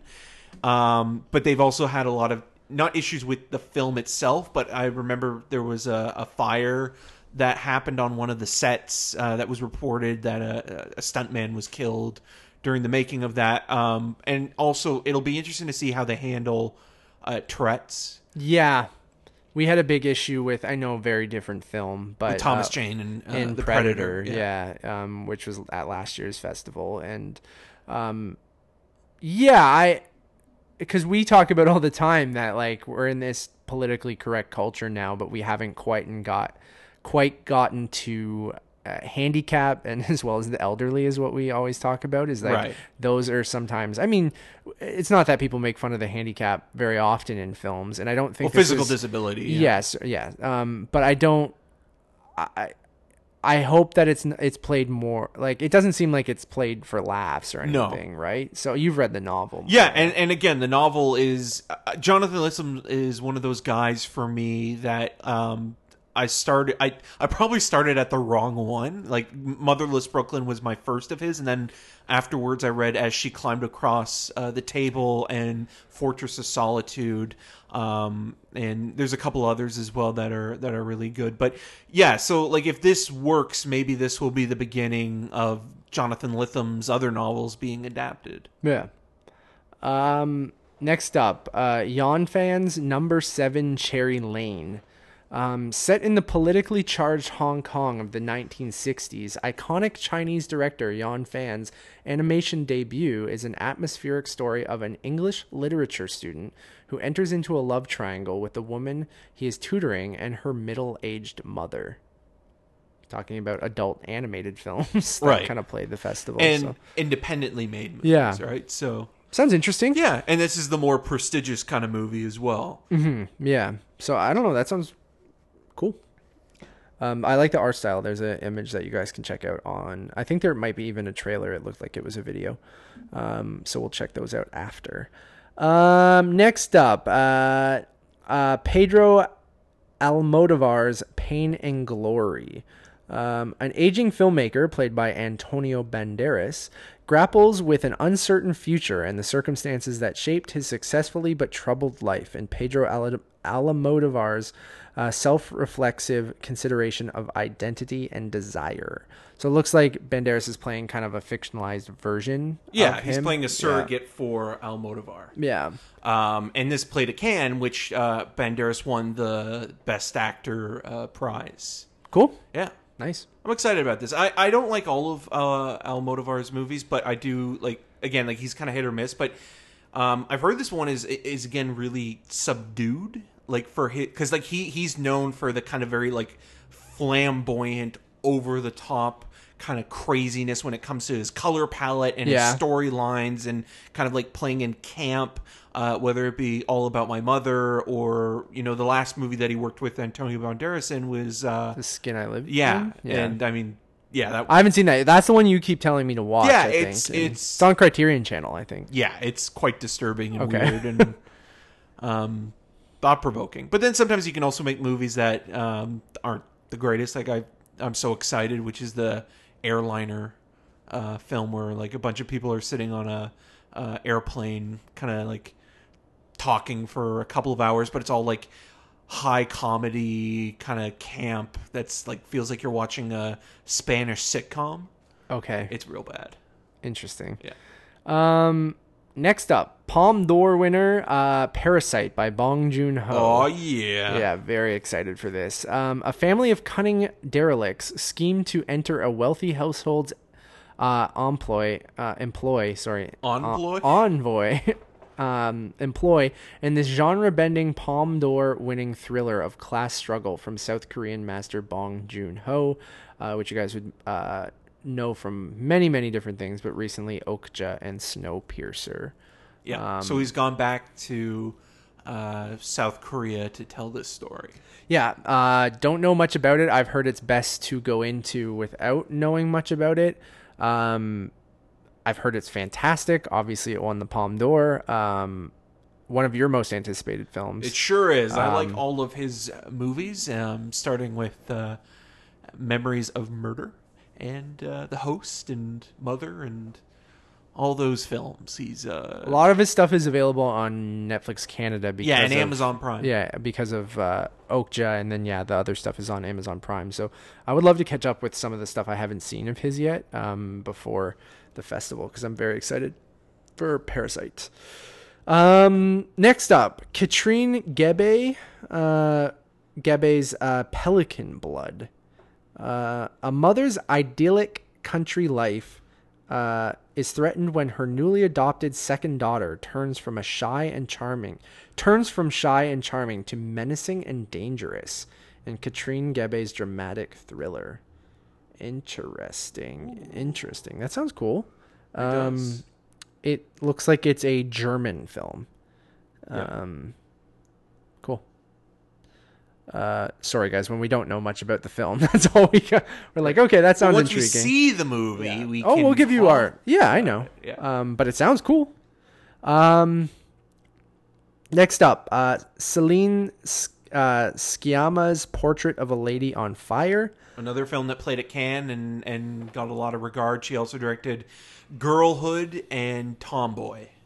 Hired to paint a portrait ahead of a prospective marriage, an artist in 18th century Brittany finds herself falling for the reclusive would-be bride in this Cannes Queer Palm winning fourth feature from writer-director Celine Sciamma. Cool. Yeah. And apparently it's one of those period pieces that's got bite. It's got edge. Ooh. So you won't be bored by it. Right. Is that specifically talking to me, who does not like period pieces usually? Unless it's the current war. Okay. I didn't. Yeah. I don't know if I was in the right mood for it was still not released, right? Yeah. Coming out this October. Oh, okay. There you go. Could play TIFF this year. Yeah. Well, they could, because it's a new cut. Oh, is it? Well, meaning that it just has now credits. So. Oh, right. Yeah. So you could submit it now for. I'm not saying it was great. I just meant I didn't hate it. So I thought it was fine. Next up, Liu Yi's Saturday Fiction In 1941, a Chinese actress returns to Japanese-occupied Shanghai, ostensibly to star in a play, but her true motivations become complicated as she learns of the imminent Pearl Harbor attack and struggles to differentiate friend from undercover enemy. Ooh. That sounds cool. Yeah. Sorry if all my commentary is just that sounds cool, but that's... Hashtag that sounds cool. Yeah, 100% and that sounds cool. My catchphrases. Okay, I'm starting to run out of breath here. We're almost done. Next up, Gabriella Copperthwaite's The Friend. Documentary director of Blackfish. Oh, right, okay. Based on the award-winning Esquire article of the same name, a man, played by Jason Segel, puts his own life on hold to move into the family home of his best friends, Dakota Johnson and Casey Affleck, and support them through a terminal cancer diagnosis. Okay. So she directed Blackfish? Yep. Cool. Jason Segel, a guy that I always forget. He's been around for a while. Yeah, like we watched him in that Netflix film a couple years ago, right? Was that already a couple years ago? Yeah, with Rooney Mara and Robert Redford. And that was the last thing I think he's been in, right? He's one of those guys. He was in the Chiwetel Ejiofor televangelist movie. Mm-hmm. You're right. He's always only a guy. in Netflix films now. The Discovery and is this a Netflix film too? Come Sunday? I don't know. I think this is because Elevation has it here in Canada. So if it was Netflix, it would not be Elevation. That is a true statement. Any thoughts on that one? Curious. Also curious to see how something like that will be reacted to because of Casey Affleck being in it. Right. Yeah. Next up, Steven Soderbergh's The Laundromat, starring my favorite. She's in the image. Meryl Streep. People seem to love her in Big Little Lies season 2. I just have no desire to watch Big Little Lies season 2. They love her teeth, apparently. Gosh, That's fake the thing teeth. I keep hearing about. Meryl Streep, Gary Oldman, and Antonio Banderas star in Steven Soderbergh's guided tour through the corrupt and secret world of financial crime that was exposed by the infamous Panama Papers leak. So she goes from the Pentagon Papers to the Panama Papers. Great, just every movie about papers. Love Soderbergh. I loved. Have you seen the cast list? It's pretty great. Yeah, it's even more than those few people, right? It's his second film of the year, second Netflix film of the year. Yep. High Flying Bird, which is on both of our best movies of the year list. Yeah, so far. Unlike IndieWire, that is just claimed the best centuries films over, of the last or not centuries, sorry, decade, right? Yeah. We still have 5 months, but let's be the first ones to get that out there. Yeah. Because none of these fucking movies will make that list in the second half of the year. Or they'll just edit the list. Excited for this. Yeah, I mean... Yeah, I'm curious to see, he probably didn't shoot this on an iPhone, right? No, this one I think he shot with quote-unquote real cameras. Right. Although I think High Flying Bird looks fantastic. But yeah. This movie I feel like you probably want to shoot on... He shot it on his watch. Yeah, his Apple Watch. His iPad, like an old man. Yeah, I mean, Soderbergh's great, and I'll see anything that he makes. A lot of really, premium filmmakers this year, and even people that I didn't realize were there until I read that they were the ones that made that movie. Next up, a movie I know we're both very excited for, Robert Eggers' The Lighthouse. Yep. Shot on 35mm black and white film, this psychological thriller from Robert Eggers, who directed The Witch, follows the slow descent into madness of two lighthouse keepers, played by Willem Dafoe and Robert Pattinson, on a remote New England island on the turn of the 19th century. And I believe it's in Academy aspect ratio as well, 4:3. I believe you are correct. Yeah. So what I love about movies that are in that aspect ratio that play TIFF is that if you go to a public showing of them, if it's not at Scotiabank, you will see it most likely with proper masking. Yeah, I remember when we saw First Reformed at Ryerson that they adjusted the screen. And which is great because you'll never get that other than at a festival, right? Or if it plays Lightbox. Yeah. which Lightbox will properly mask, because I remember seeing a ghost story there, and they properly masked the screen. I wasn't a huge fan of The Witch. Didn't hate it or anything. I was just kind of underwhelmed. Well, you don't like period pieces. That is also true, and this is also a period piece. But you did love the baby killing scene in The Witch. You were all about that. Was I, or are you just making that up? Okay. Like, I don't know if that's true. Black Phillip, on the other hand. I would like to revisit The Witch with lowered expectations, I think. I think it was hyped up a lot. Well, it was elevated horror. Yeah, but it was hyped out of... did it play somewhere else? Sundance, yeah. Right. So yeah, I would like to revisit it because I haven't watched it since Midnight. It played Midnight Madness, correct? I think so. Yeah. Yeah, I remember going to. Although that seems like a better Vanguard movie than Midnight Madness. This is just in special presentations. I think Robert Pattinson is great, and obviously Willem Dafoe is amazing. You're pretty psyched about this, right? I am, yeah, and especially also because it's shot in Nova Scotia, the black and white cinematography, and also, if you haven't listened to it, A24 actually has their latest podcast with Robert Eggers and Ari Aster interviewing each other. Right. And they talk about both Midsommar and The Lighthouse. And there's some interesting stuff between the two of them because they talk about, like, you know, the concept of saying, like, elevated horror and like how much a joke that is. Oh, do they? Oh, yeah. Do they just shit talk that term? Yeah. Excited for this. You are. I keep saying excited for this because I'm very fucking excited for TIFF. Extreme. I'm gonna butcher this person's name, so I apologize. Next up is Malgorzadas Sumauskas, The Other Lamb. A girl, played by Raffi Cassidy, born into an all-female cult led by a man in their compound, played by Michel Huzman. Is it Michael or Michel? Michel. He's from Game of Thrones. Right, you're correct. Begins to question his teachings and her own reality in this haunting English-language debut from acclaimed Polish director, I already butchered her name, Malgorzata Sumauska, who directed The Body and Mug. Have you seen those? No, but I heard The Body wasn't that good. Okay. I'm just looking that up now. And again, I would like to learn your name, and I will after this, I promise. Next up, Vaclav Marhul's The Painted Bird.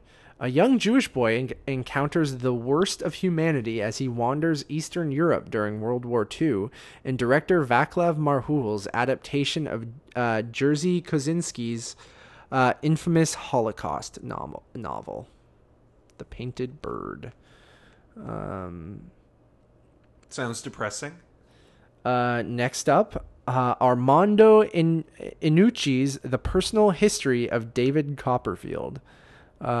Director Armando Iannucci, who directed The Death of Stalin, which was at TIFF last year. Yep, and in The Loop. Yep. And he is the creator of Veep. Brings his sardonic wit and a stellar cast that includes Dev Patel, Tilda Swinton, Hugh Laurie, Gwendolyn Christie, Peter Capaldi, and Ben Whishaw to Charles Dickens' classic autobiographical novel. Death of Stalin was not my thing, so do you think this is probably also not my thing? It depends. Maybe it was the time period. Maybe you're just not a fan of Russia during that period. I don't know. Yeah, I just, when you're just not in a mood for something that, like, right. Dark comedy. I got half an hour into it and I was like, I gotta go. You left. Yeah, I did. You really liked it. I did. You? Yeah, I liked the sardonic wit. I also just like that it's just absurd. Yeah, I'm usually into that. It's just, I guess maybe when you're exhausted and you're just, sometimes you just can't get into that mindset. Yeah, because that was the second half of the festival at that point, right? Yeah. So I was like, none of this is funny to me right now. I need to go. I can't last another hour. Next up, Scott Z. Burns, his movie called The Report, In this searing political thriller from screenwriter Scott Z. Burns, who wrote Contagion, Adam Driver stars as a dogged investigator who's tapped by the U.S. Senate to probe the CIA's use of torture tactics after 9/11. Just a nice, lighthearted film. Sounds great. Played at Sundance. Amazon picked it up. It'll be streaming at the end of the month. End of September? Yeah. Yep. What do you do you like Scott Z. Burns? Yeah, I do. I mean, he works with Soderbergh a lot, and I believe Soderbergh's actually an executive producer on that movie as well, having written Contagion, Side Effects. There's something else. The Informant, I think, was the other one. Yes, yeah. So, yeah, I'm curious to see what his directorial debut will be like. I've heard it's very dry. Mm-hmm. But I've also heard try to see it early in the festival. Adam Driver and Annette Bening are very good in the movie, and that it's very topical. Cool. Next up, Fernando Meirelles' The Two Popes. In 2013, progressive incoming Pope Francis, played by Jonathan Pryce, and conservative outgoing Pope Benedict, played by Anthony Hopkins, debate the path forward for the Catholic Church in the surprisingly funny chamber piece from Oscar-nominated director Fernando Meirelles. City of God. Who directed City of God. Constant Gardener. Thoughts on this? I'll have to hear it. This is like the one movie that's kind of like... It could be hit or miss for me. Yeah. Popes just don't do anything for me. Yeah. I would agree with that. I just think of the Da Vinci Code. Or the Young Pope. Yeah. Oh. The Young Pope. I mean, I liked... City of God and Constant Gardener are great. But then Fernando Meirelles kind of fell off the bandwagon with 360. I don't know if you remember that one. Or it was kind of that sort of intertwining drama with Jude Law, and there were Russians. It also played TIFF, didn't it? Yeah, and it was terrible. Yeah. I mean, Anthony Hopkins probably acting school in this, probably. Right. But if it's just the conversation, it's going to be like Before trilogy, but with popes. I don't know. I just made that up. I have no idea if that's what it's going to be like. Next film we are very excited for. The Safdie brothers are coming to TIFF with Uncut Gems. Oh boy. Let me read you this. From acclaimed filmmakers Josh and Benny Safdie comes an electrifying crime thriller crime thriller about Howard Ratner, played by Adam Sandler, a charismatic New York City jeweler, always on the lookout for the next big score. When he makes a series of high-stakes bets that could lead to the windfall of a lifetime, Howard must perform a precocious high-wire act, balancing business, family, and encroaching adversaries on all sides in his relentless pursuit for the ultimate win. Awesome. Yep. I'm in. Good time directors. Heaven Can Wait. Look at the photos of Adam Sandler. He looks amazing. I know. It kind of almost looks like it will be a good double bill with The Beach Bum, where you have like these kind of larger than life, exaggerated characters, kind of going on this adventure. Yeah, and almost like everything around them is just as completely idiosyncratic as they are. Yeah, I can't wait for this. I didn't love every aspect of Good Time, but I really appreciated their style. A lot of potential. Yeah. And again, this is executive produced by Martin Scorsese, so, like, can't go wrong, right? Yeah. And when the Sandman actually tries... Is Scorsese just going to be there for the whole festival, you think? He's just going to be sitting in the corner somewhere. Yeah. But when the Sandman actually tries, he's good. He is, and that's what frustrates me about him, because like he can be excellent. Yeah, we just wasting it. We just talked about Meyerowitz, which he's unbelievable in, and then he goes and does a bunch of like kind of generic hang out with vacation my friends in movies. A nice exotic location. Yeah, like lowest. I mean, I don't blame him. And I guess a hot wife. Like, that's the go-to fucking cookie cutter Adam Sandler movie. It's like, all right, all my friends, let's go on an elaborate vacation and a hot wife, and he movies where he can wear track pants. Yeah, that's it. It's like the script is like Adam. He wears regular pants. No, right in that we don't need a costume designer here. I'll just wear my Adidas track pants. I'll just wear what I come in with. Yeah, an oversized shirt. but very, very excited for this. Next up, Makoto Shinkai's Weathering with You. In the highly anticipated follow-up to his 2016 anime box office hit Your Name, Makoto Shinkai returns with the story of a runaway teenager who meets a girl with the fantastical ability to stop the rain and clear the sky. Your Name was a huge hit back in 2016. One of the crossover hits that you don't see super, super often. No, especially, again, for a smaller animated film on an independent label, doing that well and becoming kind of a success. Because I remember seeing it in February, but I saw the dubbed version of it. I went to see the subbed version, I believe.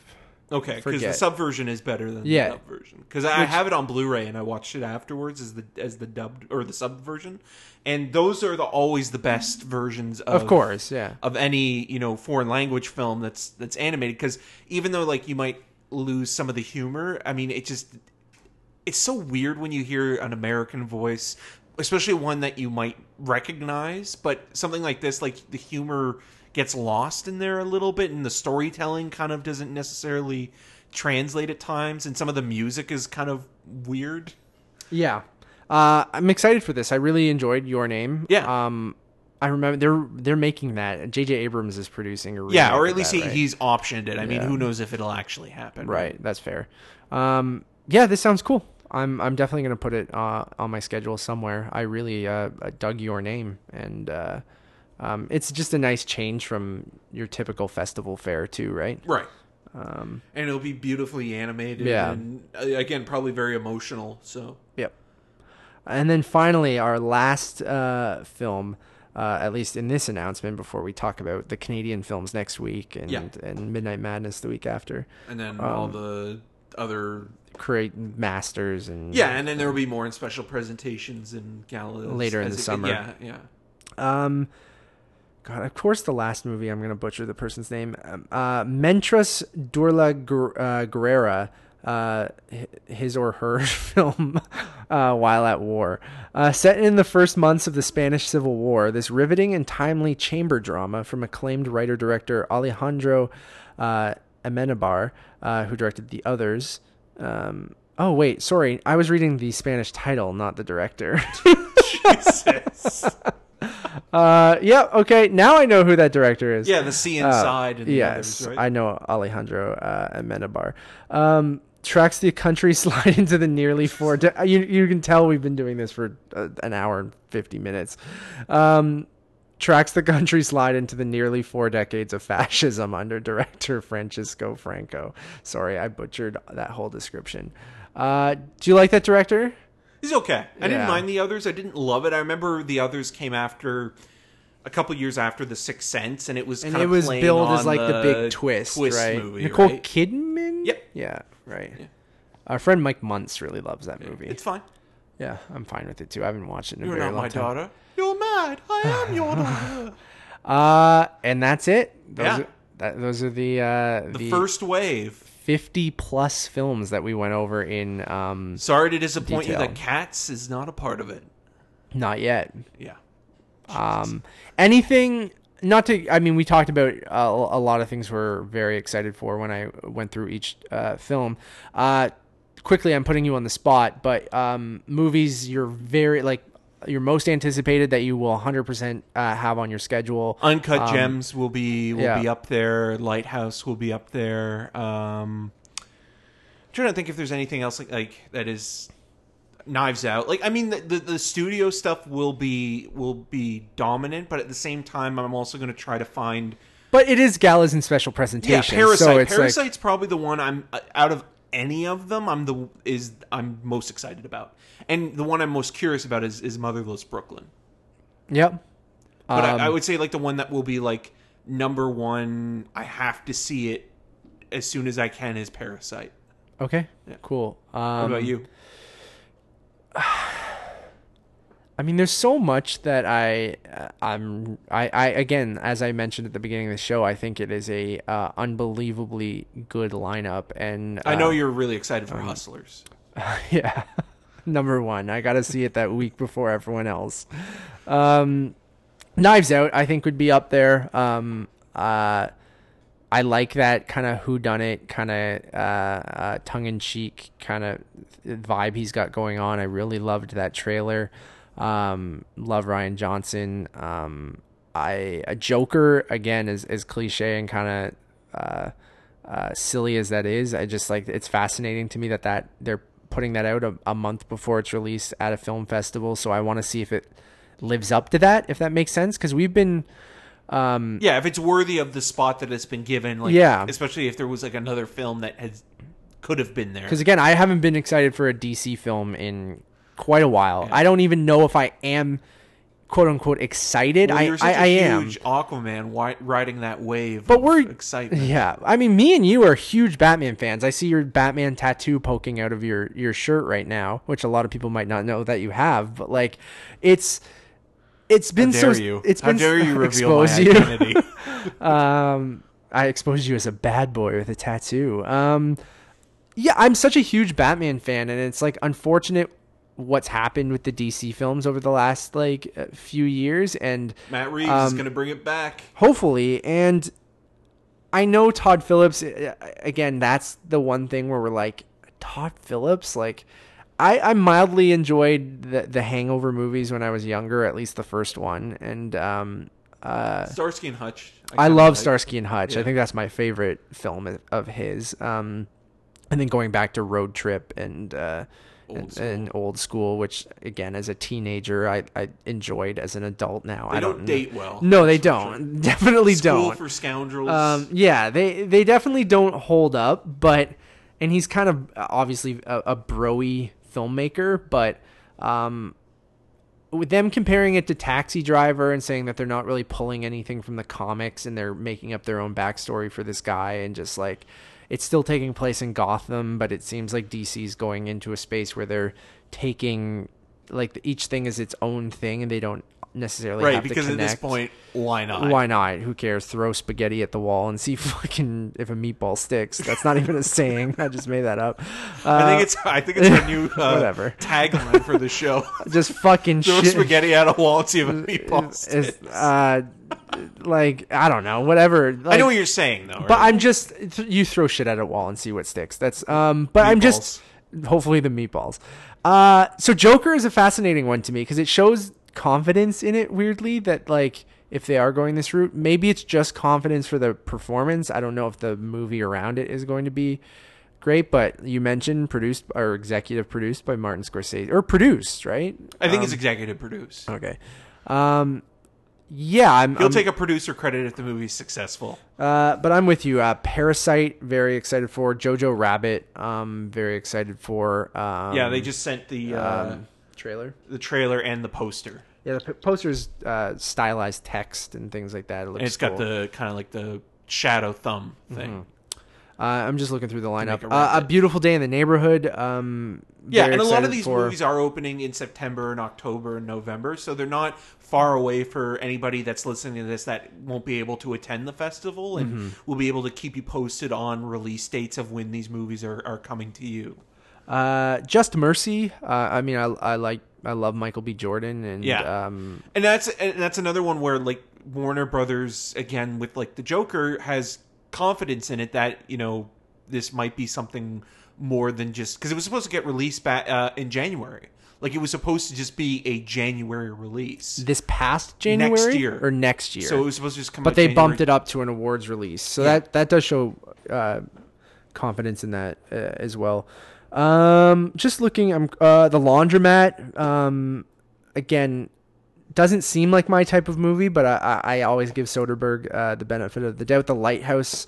Again, even though I wasn't a huge fan of The Witch, I love the style and the cinematography that's described there. You already mentioned Motherless Brooklyn. You've convinced me that, I like kind of noir mystery stories like that too. And hopefully it's a return to form for Bruce Willis as well. Right. Like he actually is giving a performance. Like giving a shit. Yeah. Like he doesn't look like a sad egg. Like when's the last time we saw him give a shit in something? Moonrise Kingdom. Yeah. Yeah, you're probably right there. The Moonrise Kingdom and Looper was 2012, and that was like the last time where he was working with filmmakers that were actually pushing him. Yeah. And then I'm with you on Uncut Gems as well. Quickly before we wrap up this 2-hour-long fucking preview show, anything that wasn't announced that you are surprised or wanted to be announced? Besides Cats? Yeah. Or anything you think could be in another program that we didn't hear? Yeah, today? I mean, I'd be curious to see what is put in the Masters this year. Like, will Malik show up there? Will Kelly Reichardt show up there with First Cow? Will we get... Like, I'm also interested in, like, what some of the international movies will be in terms of, the, contemporary and the world stuff. Contemporary world cinema being and those categories are always interesting as well. And anything in the Canadian lineup next week that you I can't think of anything off the top other of than my maybe head. the Dolan, but which played Can. I mean, we already got the Agoyan movie here, which will also be in the thing next week. But right, I don't know. I'm sure we'll see a couple things pop up from people who played at festivals in recent years and stuff too. Yeah, and the Quebecois cinema is always kind of in its own sort of world. Like, it feels like it's isolated from the rest of Canada. But then some of the best Canadian filmmakers come from there. Yeah, too, right? So when those movies are announced next week, a lot of them will probably be the biggest surprises of, what's playing the fest and what are, the biggest surprises overall. Like, they're usually the best movies. Yeah. So, and then finally, Midnight Madness. Anything that like... Well, obviously Rambo, I think, could be a fun one. Even though, again, that's opening the beginning of September. Yeah, so really it doesn't... It would just be a fun experience, right? Yeah, I'm trying to think, like, what would be... Like, I mean, we talked a little bit about The Hunt a couple episodes That would ago, make sense. Because it's a Blumhouse production as well with Universal. Trying to think of, like, anything, like, pulpy. Like, the one that was surprising that won't be playing, I don't think, is The Lodge, which played Fantasia. Mm-hmm. Yeah, because they usually wouldn't put a Toronto premiere. It usually has to be at least, like, Canadian premiere. Yeah, because that's interesting, because that's opening November. Yeah. But played Fantasia, or is going to be playing Fantasia. It hasn't played yet. I mentioned Dr. Sleep, and we've seen Warner Brothers show up with 2 big movies in the galas and special presentations. Do they have anything more, or just those 2 big ones from the stuff we went through? Well, Motherless Brooklyn is New Line, and it's a part of Warner Brothers. Yeah. So that would be 3. Yeah. So, I mean, that's showing you something. I don't know if Dr. Sleep would be something they would want to put out earlier, but yeah, I mean, some people are saying, like, Little Women and stuff like that, but again, you don't know where they are in post-production, right? And you think those would be included in this announcement, right? Like, we don't see too many, like, super high-profile things get added after this batch. I mean, at least in the galas and special presentations, you usually get maybe it's just not ready yet, or they're not, it's like flying, like, it's like one of those. It might play if it's finished. It's very last minute. It's like an 11th hour kind of movie, right? Yeah. Okay, Siri. Cool. Thank you. Yeah, dude, I'm very excited. I think this is a fantastic first wave of films. I mean, we nerd out about this stuff. I can't wait to sit down and kind of try to fit everything or make a short list probably later today as I go over these films with a fine-tooth comb and see exactly what I want to see or what films to put on my short list. But super, super excited. Same. I'm really, it always is, but it's going to be a fun TIFF, and to, actually really cover it this year the way that we have been with the podcast, last year, but do it in a way that is, on a daily basis. We'll to give you guys updates of every single movie that we see. Yeah. And we're hoping it works. I'll have my laptop on me and we'll be doing it on our cell phones. We might have to get, I might buy us some battery packs and stuff to hold in my backpack or whatever. And I'm getting inside baseball of how we're going to do this, but I think some people care about this shit. For me, it's like, what I love about this now is going through each film and like doing a little bit more research, like I said, but based on like, so for those of you that either are new to TIFF or go to TIFF, like my suggestions to you or my advice is I like to try to look at aspect ratios of films, like and things like that, to pick what venue I'm going to see movies at as well. I know it's a little bit different for us because we're press and industry, where a lot of our screenings are at the Scotiabank, which pros and cons to that. I mean, I love the convenience that that we're pretty much in one location, and you can just basically hop from theater around. to theater. The con being no proper masking at the Scotiabank, which you guys have heard about if you are a longtime listener of this show.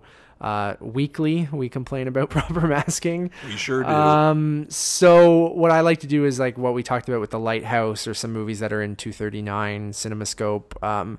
Those movies I try to see at venues like Roy Thompson Hall or Princess of Wales or Elgin and Winter Garden, because TIFF will build properly masked screens for those venues. And then anything that's in like a 185 aspect ratio, I don't mind seeing at somewhere like a Scotiabank. I know I have to make exceptions because I don't get an unlimited amount of tickets, especially this year. I'm so used to having that 20 ticket allotment that you still have. Right. So I need to kind of slash my public showings in half. But that's okay. I think near the end of the festival, I always started getting drained anyway. And so anyways, dude, other than that, use Tiffer if you guys are going. Buy a package. Hit up Eric or I, and we'll give you as much advice as you guys want for scheduling or what theaters to go to, what screenings you should go to. We pay by the second, though. Try to avoid big premieres unless it's something you...